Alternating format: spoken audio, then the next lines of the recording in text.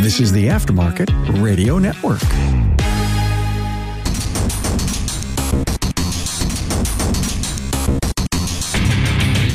Welcome, everyone, to yet another episode of Diagnosing the Aftermarket A to Z. I'm Matt Fonslow, and I feel another ASE rant coming on. But first, let's talk about our sponsor, Napa Autotech Training. Are you tired of searching for trained technicians? If so, let Napa Autotech help you build a technician with their Build a Tech program. These 3-day courses cover one of 4 individual topics: brakes, electrical, steering and suspension, or HVAC, through a combination of classroom lecture, hands-on, and utilizing training mock-ups. Visit napaautotech.com. So yeah, I kind of feel a bit of a rant about ASE, and I don't mean against ASE. A few things have kind of triggered this. One was my wife is a LADC, which is a licensed alcohol and drug counselor, and she's been studying for another one of her credentials. And while listening to her study, the videos she's watching, reading some of the articles, it's remarkable how much translates directly. And I suspect it all has to do with, I don't know if the governing body is quite the right word, but kind of who sets out the criteria for what makes for a good exam, word exam, question exam. And I suspect that is ACT, but they're using many of the same terms used in the ASE exams, like the STEM, which is the question, the key, which is the correct answer, and then the distractors, which are incorrect answers. And really, maybe the biggest difference I saw was a lot of what is involved with their questions is very procedural. And ASE typically kind of shies a little away from procedural unless it's fairly obvious what that may be in like a sequence of a repair or something of that nature. Otherwise, we don't have the regulations other professions have, if you will, or other industries. So if we pick on like the aircraft repair type stuff and service, things are very procedural. You follow the book exactly the way it's illustrated. You do not deviate, and you document. For us, oftentimes you will see people say there's more than one way to skin a cat. There's more than one way to do certain services. And I'm not really debating that. I think that's perfectly reasonable. But when it comes to like the question writing, you have to then avoid procedural type questions. But everything else, it is almost exactly the same. They don't have Counselor A versus Counselor B questions. They do have all of these are correct except questions. ASE typically kind of avoids those, but the very strong reliance on direct questions, which dominate most ASE exams. And really, I mean, just to level with you, I was taking all the practice exams with her, my wife, and honestly, I think I got a couple wrong. I've never studied any of that stuff. For me, it was mostly common sense. The procedural stuff I had to really think about, and a lot of them I did guess on, and I guess I got lucky. But the reason that drums up a rant is, one, ASE exams get frowned upon, and yet they're kind of, that style of questioning is a standard in many other professions. Yet somehow ASE comes up short for us. First one to tell you, it's not perfect by any means.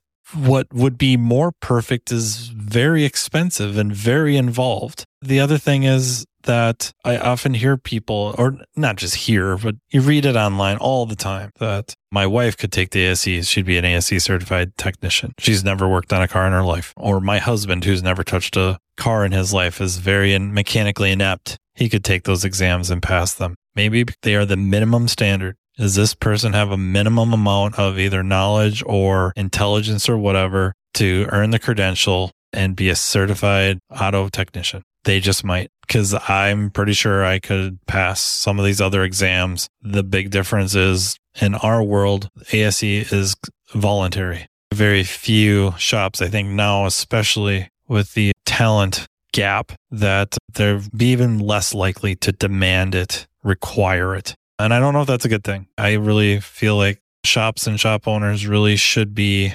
managers should really be rallying around ASE as something, because, you know, again, back to the little bit of the differences is most of these other professions, and specific example, my wife, she has to have that. She has to be certified or she cannot practice. If you can't pass it, you're out. Done. You're not doing it. or you have to be under somebody else, and now you're severely limited on what you can do, how much you can earn. We do not have that. And I think if everyone would just be very honest with themselves and look around, if we had something like that, it would be very good for those that could pass credential. Where I'm going with that is, I think I jumped around a little bit, is that if we were to all of a sudden, to use a term from a good friend of mine, Bob Hypes, give the ASE exams or some sort of licensure to practice auto repair some teeth, that we would probably break the industry. We would probably have a massive revolt from the motoring public, because the amount of techs that is already limited would be even more severely limited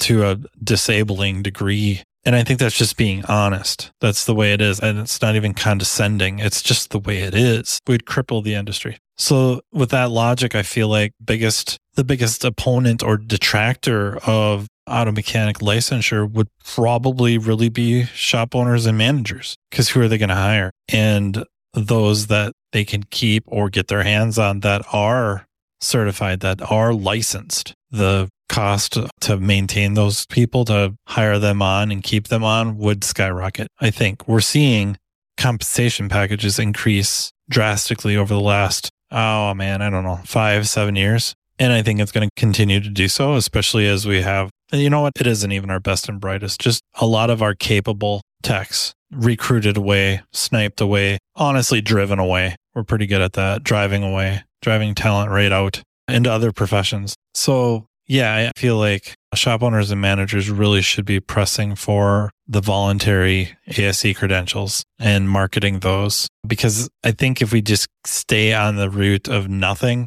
eventually we might see enough pressure from other outside entities. More and more, the motoring public feels like we might be taking advantage of them because of multiple outlets. I'm not trashing YouTube itself, but some people on YouTube, or the entities like CarMD, Fixed, that are basically trying to push their product on the foundation or premise, is maybe a better word, of your local small town auto shop is screwing you, because they're plugging in their scanner and they're getting told what's wrong with the car, or it's easily determined what is wrong with the car. Therefore, by this little device that Bluetooth to your phone has access to a database, and save yourself from getting just bent over by that repair shop that, by the way, really needs you to be trusting and a return visitor, a frequenter of the establishment to make a go of it. So it's really not a very good marketing or long-term business strategy to screw over your clientele. And yet that's what they're selling. And people are, not everybody by any means, but a lot are buying into it. It's easy to believe. Buy this little device, plug it into my DLC, Bluetooth it to my phone, and I can keep that check engine light going out, and I can try to make use of this database, toss some parts at it, get lucky. Maybe statistics and probabilities work well for them a time or two, and they feel warm and fuzzy because now they're not getting shafted.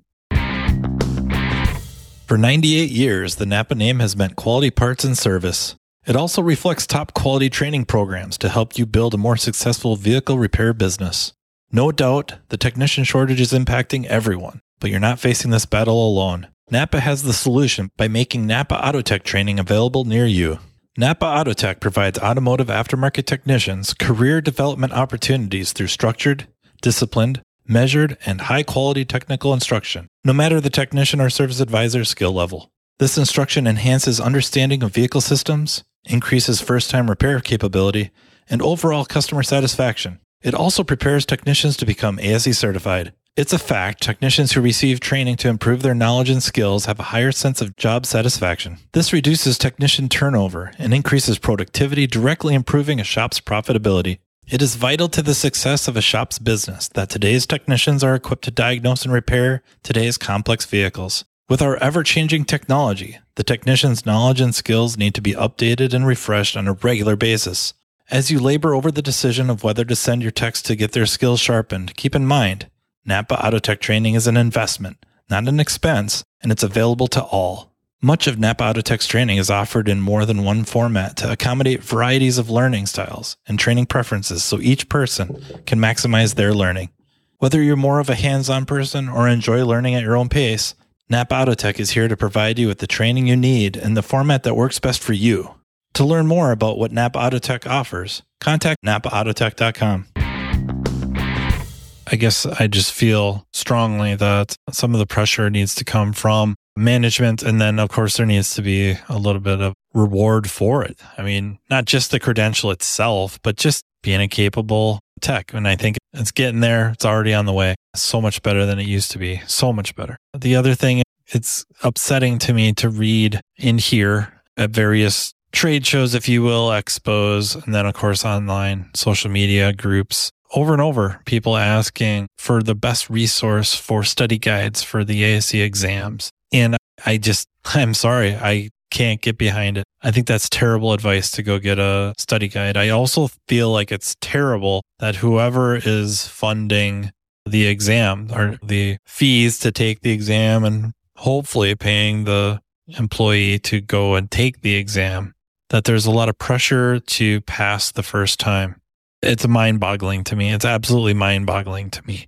One of the great things about the exams are they are kind of divided up into areas, if you will, not just A1 through A8, and you got brakes and you got automatic transmission. Beyond that, the actual exam itself, so you're taking the engine performance exam, it in itself is divided up into different areas of expertise or knowledge. And when you take the exam, pass or fail, it shows you the results and it shows you where you were weak. So if you failed, you can see where I got my butt kicked on all the electrical problem. That explains why I struggled through A6, which is the electrical exam. Now I'm taking the engine performance, and once again, electrical questions are really beating me up, and I barely passed A6, but A8, being weak on electrical hurt me. Now you can go and study with some focus. You can find these weak spots and study up on those rather than you go and get the study guides and you're paging through and you're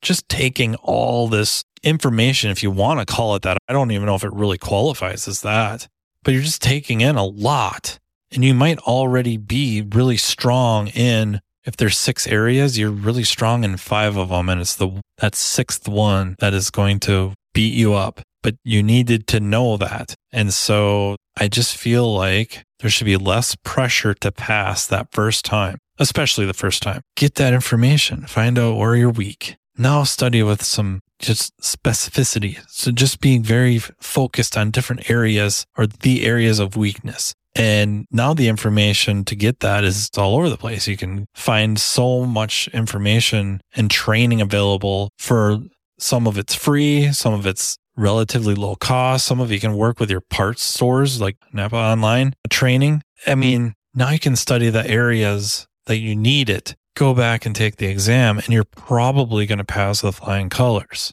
And you didn't have to study the whole thing. Not saying the whole thing is always so bad, but you might already know more than you think you do. So yeah, that's really kind of my rant about ASE. Is I like to talk smack about things that could be there to help us if we took advantage of it. And I get it. We hear about ASE doesn't really market to the motoring public. I just don't find that to be their place. You know, I know quite a few years ago, they sponsored, I think, car and NASCAR. I think that was a horrible idea. They should have never opened up Pandora's box like that. They are a test developer. They do it extremely well. Your credentials are defensible in court. Yes, they're the minimum standard, but I think pretty much every test you take anywhere that's the minimum standard, right? You know, the doctor who got a D, what do they call him? Doctor. So as long as you can pass the exams, you're good. ASE don't want to imply that you're past the exam and now you're a fully competent tech. There's